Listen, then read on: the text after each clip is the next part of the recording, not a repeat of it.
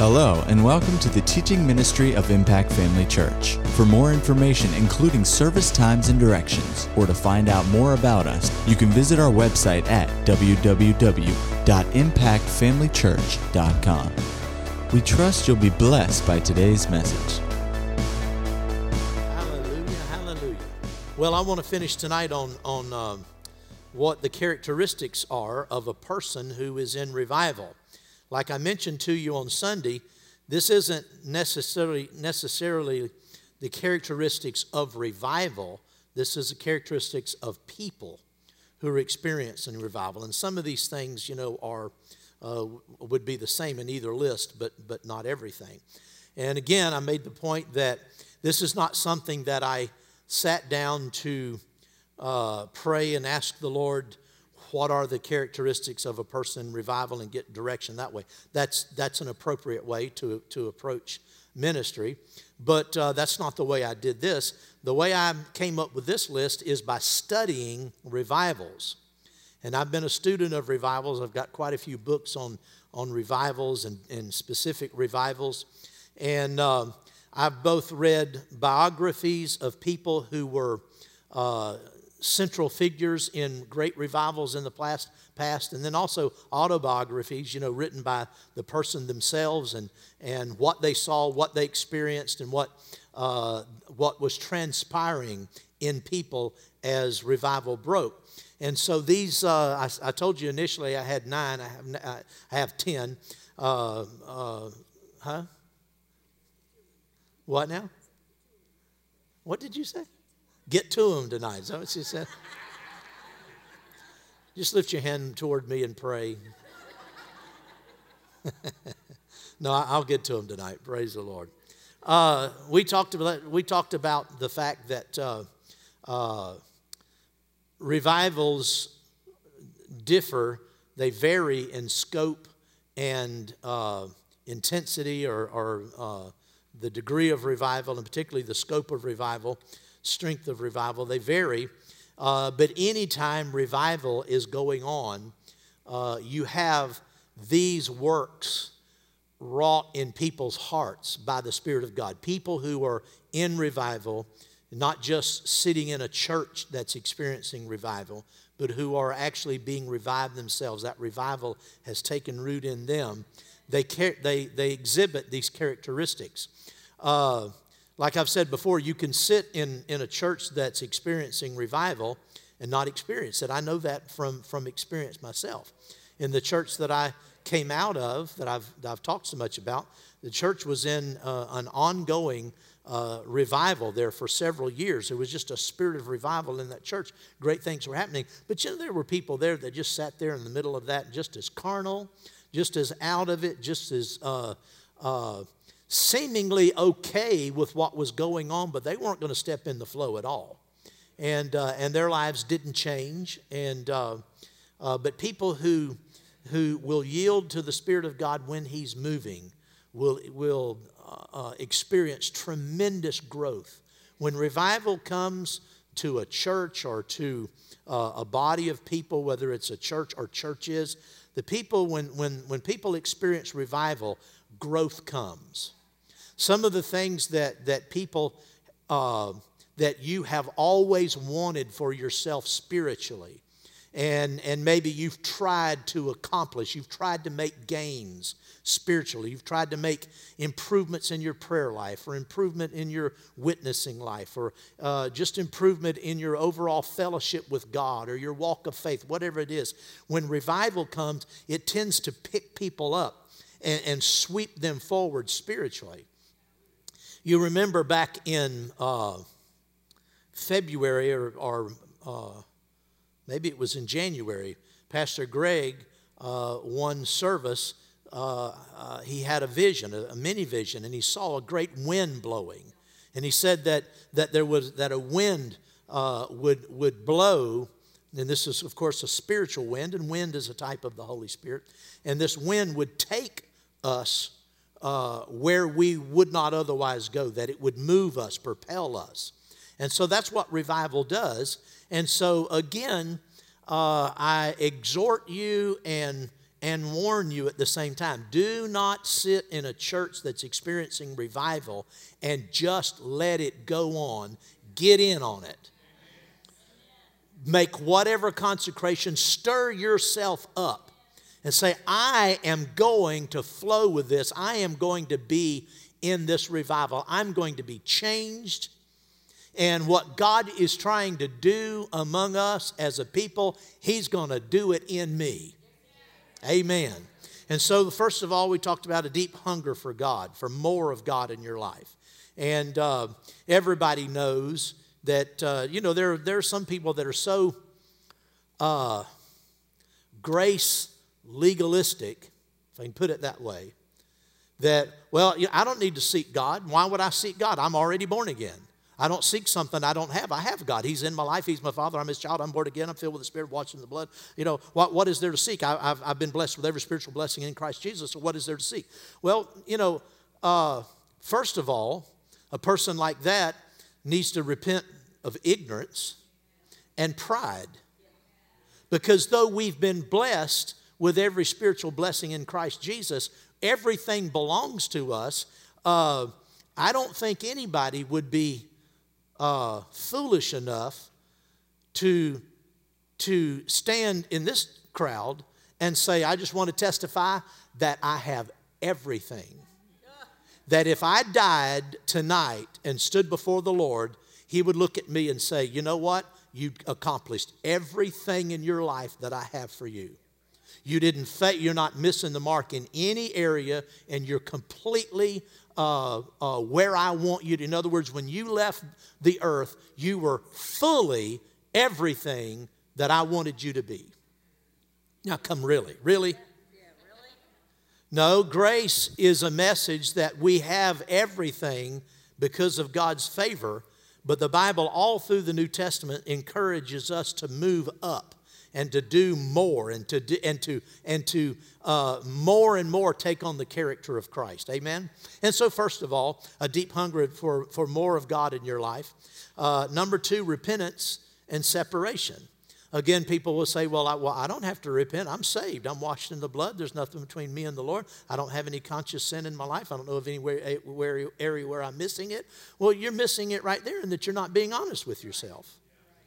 Because though you might think you're perfect, the rest of us know you're not. Amen.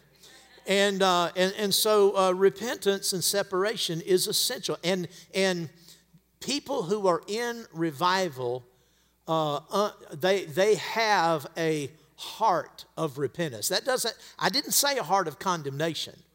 I'm not talking about walking around in condemnation, but I'm talking about walking in an awareness that God, whatever you reveal to me, I will do, and He will reveal areas where you're not making the best strides you could, and you will repent of that and say, God, forgive me, I want to do better. Help me to take that next step. And so repentance, separation goes along with that. Number three, a life wholly, completely consecrated to the Lord. That means that you want God to take control of your life and to use you any way He wants to. And when a person is experiencing revival, they don't all of their plans that they've made for their lives, for their careers or their future or their family or their retirement or whatever it might be. We all have goals. We all are looking ahead. We all should be looking ahead, and what's going to come next and make preparations for our future. But someone who's in revival has laid all of that on the altar. It's not that you don't think about the future, but you check everything at the will of God. You say, God, not my will. If any of these areas are not your best for me, I'll abandon this plan. I'll turn my back on it. I'll lay anything down to have a greater fellowship with you, a greater experience with you, to know you better and to please you better. So a person that's in revival is wholly dedicated to the Lord, consecrated in every way. We talked about number 4, humility. You want God to work not just in your life, but in other people's lives. You want revival not just for yourself. You want revival for the church, for the whole church. Not just for this church, but for other churches. Not just across the country, but across town. In other words, you're not. We don't. When real revival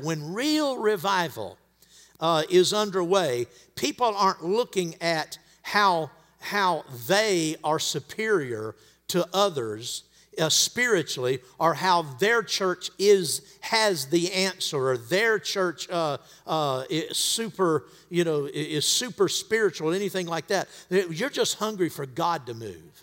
And when you hear that revival fire flames up in a place, you're not thinking, well, they don't even have the same doctrine we do. Their pastor's not even a Rhema grad. No, you think, glory to God. God bless them. You might not agree with everything that's going on, but that doesn't enter into the picture. You know that if revival is burning someplace, God can correct those things. And you're just pleased and thrilled that it's happening. Humility, amen? And then number 5, we talked about this on Sunday morning, a passion to reach the lost.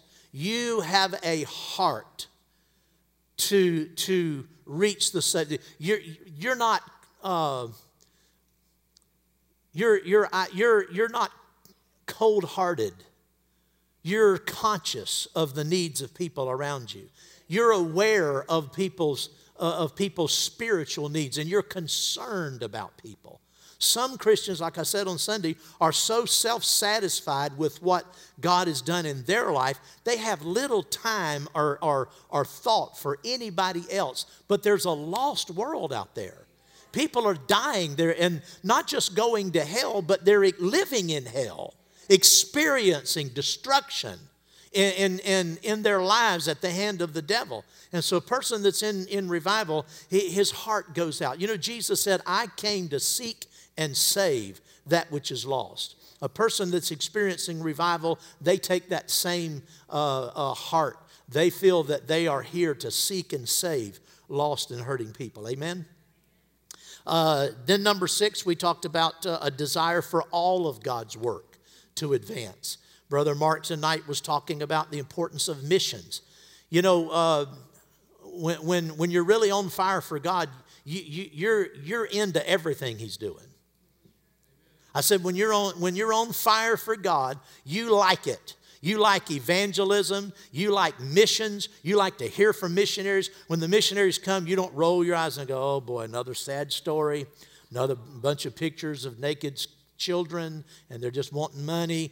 No, you're eager to hear what God's doing, and you want to participate. You want to participate in missions. You want to participate in the ministry of helps in your church. You're not satisfied to just come and enjoy the blessings. In so many churches, they're full of freeloaders, what I call freeloader Christians. They want the blessing, they want to enjoy the benefits, but they want to enjoy it at somebody else's expense. No, if a person's in revival, he's interested in tithing. He's not interested in cutting corners. He wants to give, not just 10% is not to him is not a sacrifice. To him, it's an opportunity and the least he can do because he wants to fund what God's doing. Amen. So he's not trying to play funny little games with finances and try to wiggle out of opportunities to serve. There are people in this church that used to serve in the ministry of helps, and they just got tired of it and quit. And today they're not doing anything. They used to sing in the choir. They don't sing in the choir anymore. They used to usher. They don't usher anymore. They used to work with children. They don't do that anymore. They feel like, well, you know, I'm okay. I go to church, and after all, I'm pretty busy. Well, we're all busy. Yeah. See, a person that's on fire for God finds time. That's right. He finds time to serve God. And it's not something and it's not just because a pastor gets up and does what I'm doing now. And you know, it's my job to tell you the truth, but at the same time, a person's in revival doesn't have to be beat. He doesn't have to have the pastor beat him over the head and make him feel ashamed and guilty. Amen? I mean, he wants to serve not out of guilt, but because he wants an opportunity to be a blessing. Some people can't serve because they can't get along with anybody. Every time they volunteer to work in an area of the church, they've run into conflict with people, and so they just, quit. Listen, grow up. Right. Amen. Grow up. That revival will cause you to say, listen, so-and-so, they don't seem to like me in this department, but I'm just going to pray for them and do my best. Instead of moving across the other side of the auditorium, move over where they're sitting, sit next to them. Brother Doug said, after I talked about, loving people and bringing them gifts, he said, better watch out now. Somebody, Start bringing you gifts. Beware of Greeks bearing gifts. Beware of Christians bearing gifts. No, but you can love people when they seem to not appreciate you. A person's in revival just wants to win that person. Not for a feather in their cap, but because they're interested in that person. Amen. Well, praise God. I'm getting to another point and getting ahead of myself. But that's all right. They're all interwoven, isn't that right? Glory to God. Participation. And then tonight I want to talk about 7, 8, 9, and 10. Number 7, a person who's experiencing genuine revival has an eager expectation of the Lord's return. You study it every time revival breaks out. You go through church history beginning in the book of Acts. Acts chapter 2 was revival. Is anybody out here, am I turned on tonight? Acts chapter 2 was a revival. It was a mighty outpouring of the Spirit. Well, every time in history that revivals have broken out, people begin to look for the Lord to return. Because Jesus said, if I go away, I'm coming back. He's coming back. Let me read a couple of scriptures to you from the New Testament. Look at Acts chapter 1. We'll start there. Acts chapter 1. Verse number 9 says, when he had spoken these things while they watched, he was taken up, and a cloud received him out of their sight. Listen, this is way better than what's on television. And while they looked steadfastly toward heaven as he went up, behold, 2 men stood by them in white apparel, who also said, Men of Galilee, why do you stand gazing up into heaven? This same Jesus, glory to God, the same Jesus that walked on the water, the same Jesus that healed the sick, the same Jesus that cast out devils, that raised the dead, glory to God, that had little children come to him and sit and minister to them and cared for people. This same Jesus, only not in humility, but in glorification, he's coming back, praise God. This same Jesus who was taken up from heaven will also come in like manner as you saw him go into heaven. Well, glory to God. He's coming back. He's coming back. Go with me over to Titus. Titus chapter 2. Glory, glory. Titus chapter 2. Titus 2. Verse number.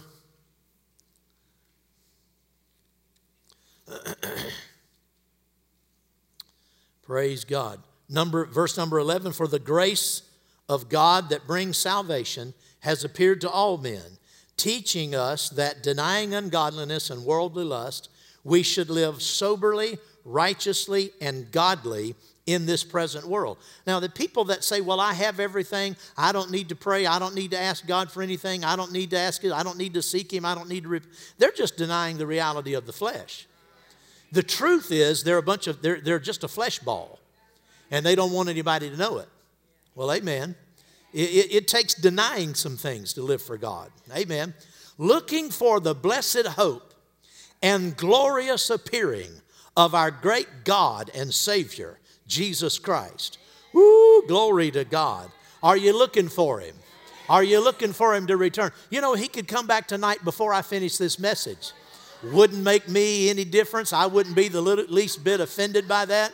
Glory to God. He can come back at any time. And when people are genuinely stirred with revival fire, I mean, they're thinking about His coming. That's one reason why they're interested in reaching the lost. They don't want to see people be left here after He comes to suffer the things that are going to go on in this world. They're trying to get everybody they can in while they can. Amen. I just love that passage of Scripture. Looking for the blessed hope and glorious appearing of our great God and Savior, Jesus Christ. Turn with me over to 1 John.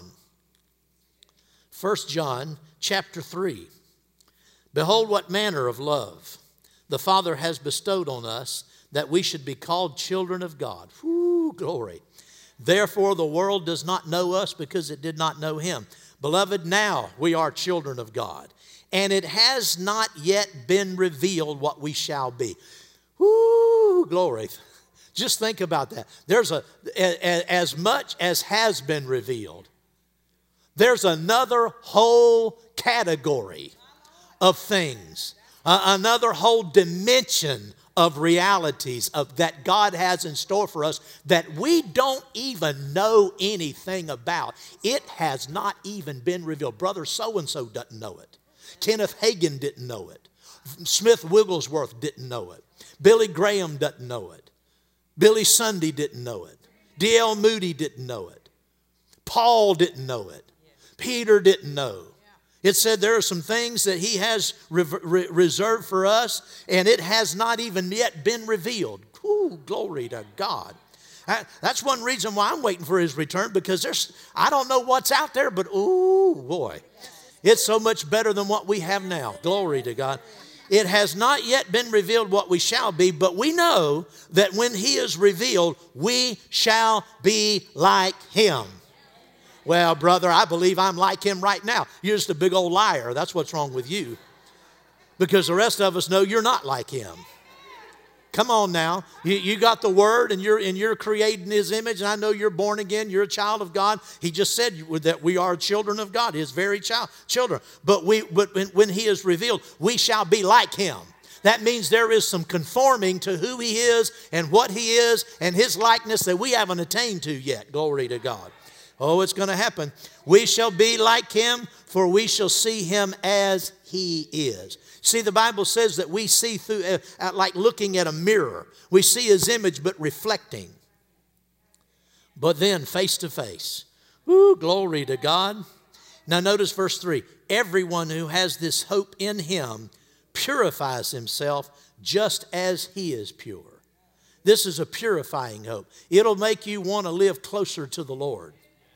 I said it'll make you want to live closer to the Lord. I didn't say it'd want to make you live close to the Lord. I said it'd make you want to live closer. You're not close enough. You can get closer. I'm not close enough. I can get closer. I want to get closer. This is a purifying hope. When people are in revival, all of these things work together. Because of this, because of knowing that we're going to be like him and we're going to see him for who he is, and there are things that are not yet revealed, that causes the person that's experiencing this kind of revival to want to just do everything they possibly can to just be all that God wants them to be. And if there's anything in their life that's a hindrance or retards their walk with the Lord or interferes with their intimacy or fellowship with, it's not worth it.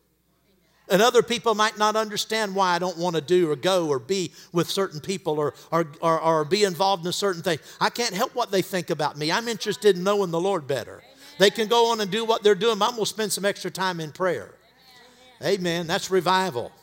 Glory to God. Amen. Am I going fast enough for you? Number 8. Turn with me to John chapter 4. John chapter 4. John chapter 4.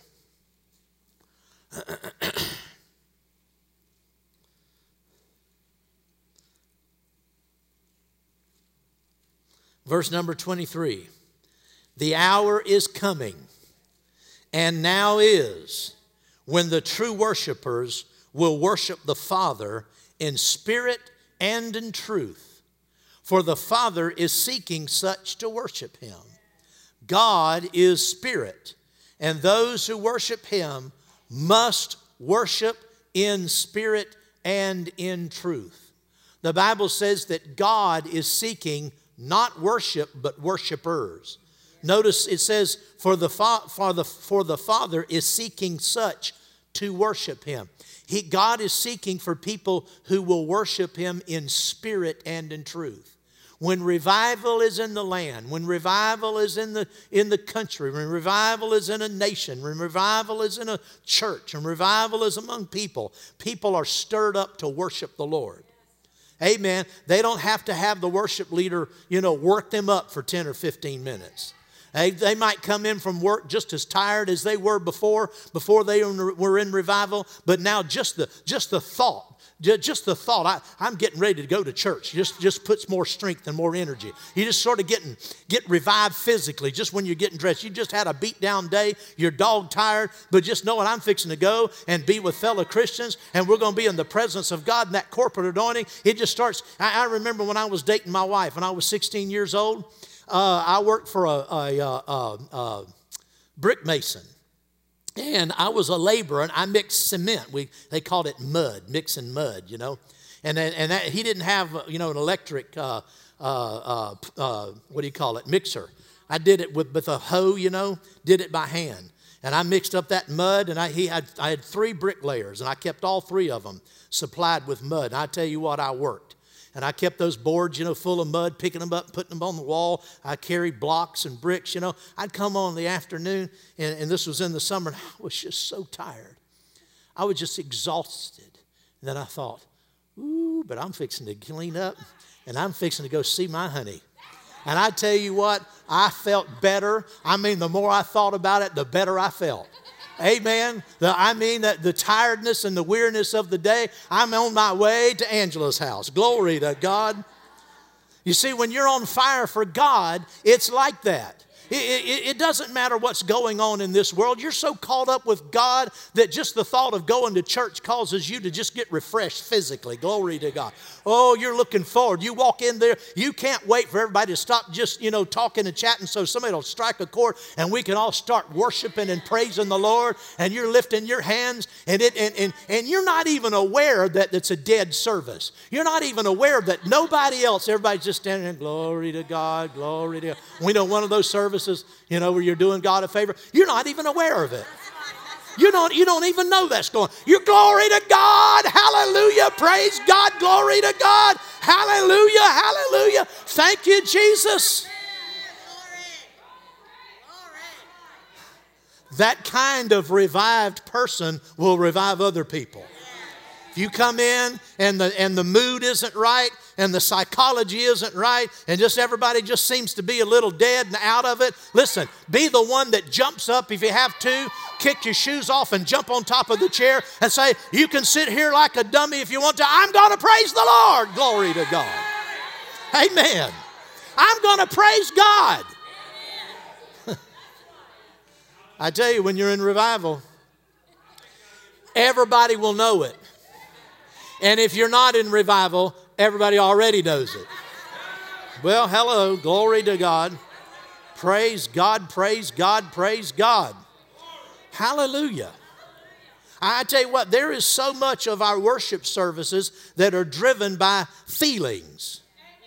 Just psychology.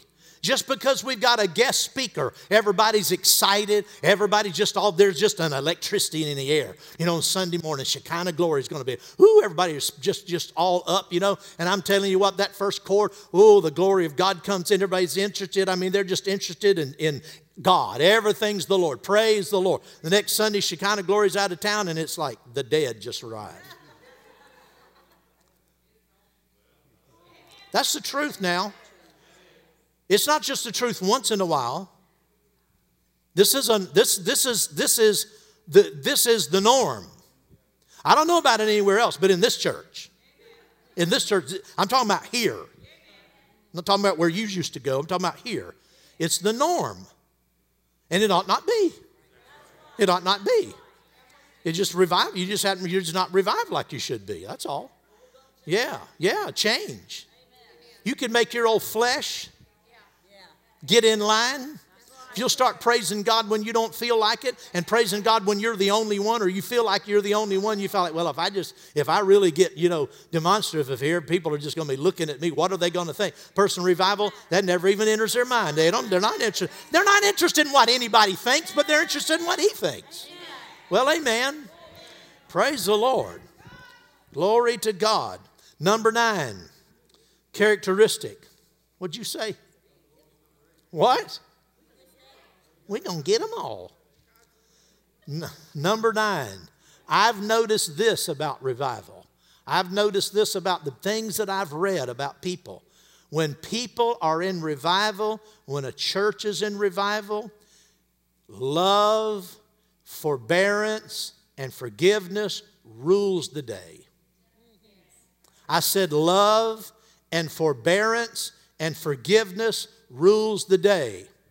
Listen, if you're operating in the love of God, and you have to make a decision that I will be ruled by the love of God. If you'll make that decision, it will take you to the next step, and that is forbearance. What is forbearance? Putting up with that old ugly sister.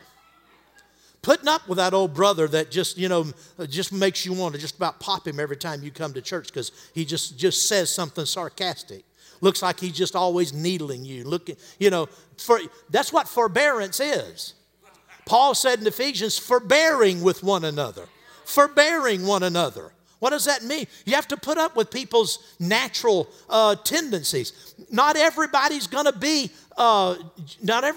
going to clap their hands and jump up and down when they see you. Amen.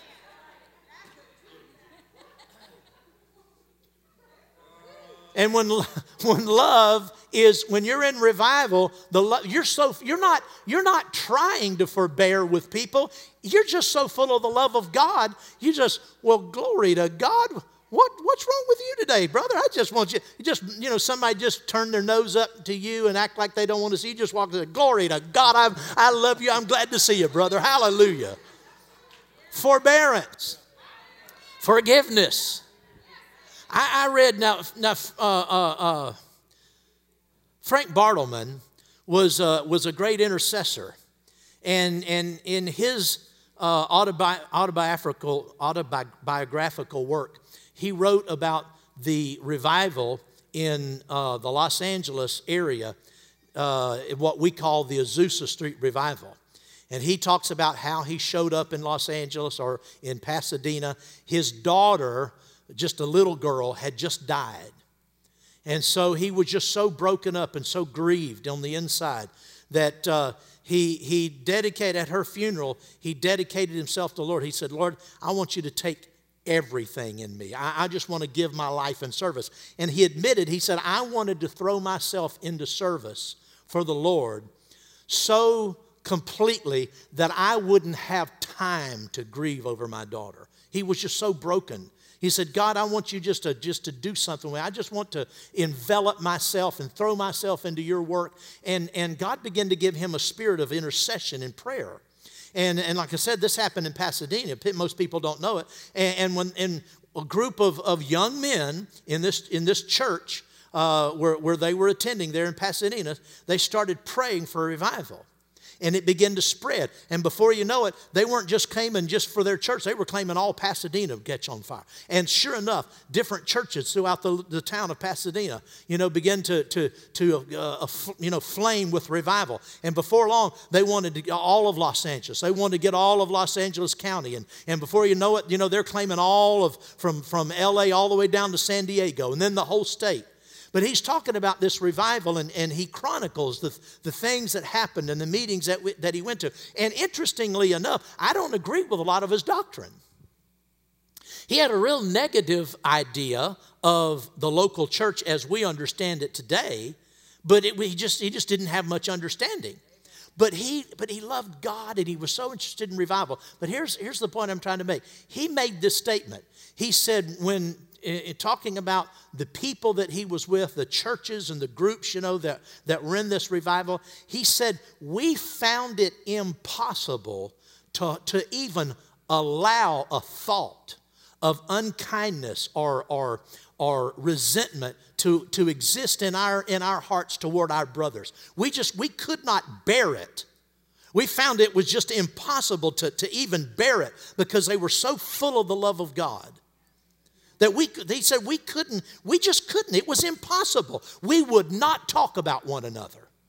He said we wouldn't talk about. You read his story, and there were competing churches, revival over here, and some people weren't happy with what was going on across town over there, and there are people,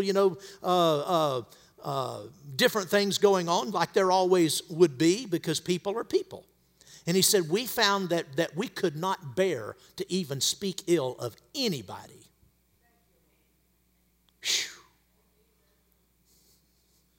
That's revival. Now you say, well, I thought I was in revival. That's all I got here tonight. These are characteristics of people in revival. If you don't have all of them, that doesn't mean you're not in revival. It just means you're not there yet. Amen. There's more growth. I said there's more growth for all of us. Glory to God. Hallelujah. Lastly, number 10, people who have revival in their hearts find themselves given to prayer. It's not just a Monday night thing. It's not just a special occasion. They find themselves that prayer is part of their daily, it's a daily communion, and not just daily, it's ongoing throughout the day, where there's relationship and there's fellowship, and you're in fellowship with the Lord. And when you're like that, it's easy for the Lord to move on you. It's easy for Him to share things with you. It's easy for the Spirit of God to just impress some area of prayer. A lot of people are afraid of that. They're afraid if I give myself to prayer, God will just take me over. He'll just take me and just ruin my life. I'll just have to pray all the time. I won't be able to eat. I won't be able to have fun. I won't be able to watch any TV. It'll just be pray, pray, pray, pray. The Spirit will just pray, pray, pray, pray. But when you're in revival, you're so full of the consciousness of God that the Spirit of God just brings things to your attention, and you just deal with it, and it's a joy. And it's a joy. And it doesn't distract from the pleasures of fellowshipping with other Christians. It doesn't detract from the joy of your job and just the ordinary things of life. It doesn't take away from that. When the Spirit of God will just lay something on your heart, and you can pray it out in just a few minutes. When the Lord lays something on your heart, it's not necessarily a big old 3-hour burden that you're on your face and groaning. Now, there are times when that happens, and there are times when that's happened to me, but that's not the most common. Stay in fellowship with the Lord. When you're on fire, when you've really got revival in your life, you're given to prayer. There's an ongoing seeking of God. Not seeking because you're lost or seeking because you feel like you don't have His favor. That's not the thing. There's an ongoing reaching out for communion with Him, and to know Him better. To know Him better. To become more like Him. And that's the kind of person that the Spirit of God will whisper little things to. And say, pray about this. And you can pray about those things sometimes, just very easily, very simply, very quietly. And yet it's profound because you're praying led by the Spirit. Well, amen. Glory to God. Hallelujah. Glory to God. I tell you, revival is tremendous. And like I said, we're in early stages of it. Amen. But we need to stir ourselves and pray that revival will grow in this church. That more people, and when you're praying that more people will be revived, you're not looking down your nose at people. You're including yourself. I want more. We all need more of God. We need more of the Spirit, more of His grace, more of His character, more of His compassion in our life. And when a church is praying like that, individual needs in the body of Christ, spiritual needs, just the Lord brings those things up to people. And then you find the church praying, people are praying supernaturally for one another. Amen. It's a backslidden church, basically, that has to turn in prayer requests all the time. Amen. I'm not saying that it's wrong. I'm just saying all the time. And our church isn't like that. I'm not talking about what we do. Most churches, it's a 15 or 20 minute order. I pray for brother so-and-so. Pray for sister so-and-so. Pray for sister, what's her name. Pray for this and pray for that. When a church is in revival, people are so interwoven spiritually with one another that they know what's going on in one another's lives. And they don't know why that Brother Philip might come up before them in prayer. They just